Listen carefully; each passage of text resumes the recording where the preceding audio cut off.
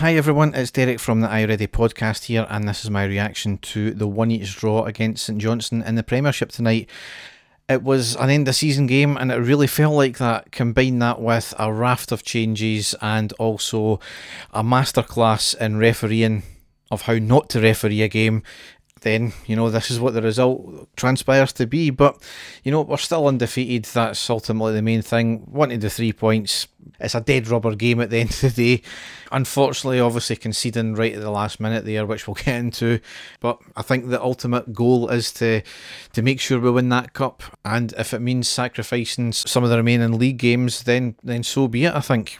As I said, there was a raft of changes, 7 changes from the game against Celtic. A few players in that I don't think we really expected, to be honest. McLaughlin for a start. McGregor's been on top form, but as I said, when it's a kind of dead rubber game like this, it's about giving players who've played all throughout the season, not really had any rests, giving them a wee bit of rest for tonight and giving other players a wee bit of game time just to keep them fresh, just in case they're needed. So the first half, it was overall a poor first half from us. St Johnstone were certainly up for it, chasing every ball, knocking it about well. Combine that with, as I said, our changes, it just seemed that there was a lack of cohesiveness and communication with the team. We started to come back into it around about the 15th minute. We retained the ball more, were knocking it about well, but we couldn't break down the defence. St Johnstone certainly, they had a number of chances in the first 5-10 minutes where McLaughlin had to be called into action. Certainly suffering from the sun as well. It was right in his eyes at that stage of the game. St Johnstone did finish the half strong as well without really doing anything with it, and we had no shots on target at all in the first half, which was really poor. I think we had 2 attempts and zero on target. Compare that with St Johnstone's 6-2. So poor first half from us, but as I said, this is what happens in a dead rubber game. Second half, it started off kind of like the same as the first half. However, we did get the goal on the 55th minute of all minutes, and it was Wright getting his first goal for Rangers. The ball was played out of our half from the right to the middle of the park. It was missed by the St Johnstone midfielder, comes to Davis, who drove it forward. A lovely pass to pick out right on the edge of the box, who controls it, shimmies and cuts inside and hits a curler into the bottom right corner. Absolutely brilliant goal. Me mistake there from St Johnstone, but we played right into that, and it was just great vision and great technique all round. And then this is where the referee completely fell to pieces, because in the 57th minute he gave a penalty to St Johnstone. It was deemed to be a handball by Wright. It seemed to come off the inside of his left arm at his shoulder area, and I think it would have been incredibly harsh there because his arm was tucked in at that point, so it would have been incredibly harsh. Absolute confusion. The referee seemed completely out of it, to be honest. He didn't seem to know what to do. The players were remonstrating about it.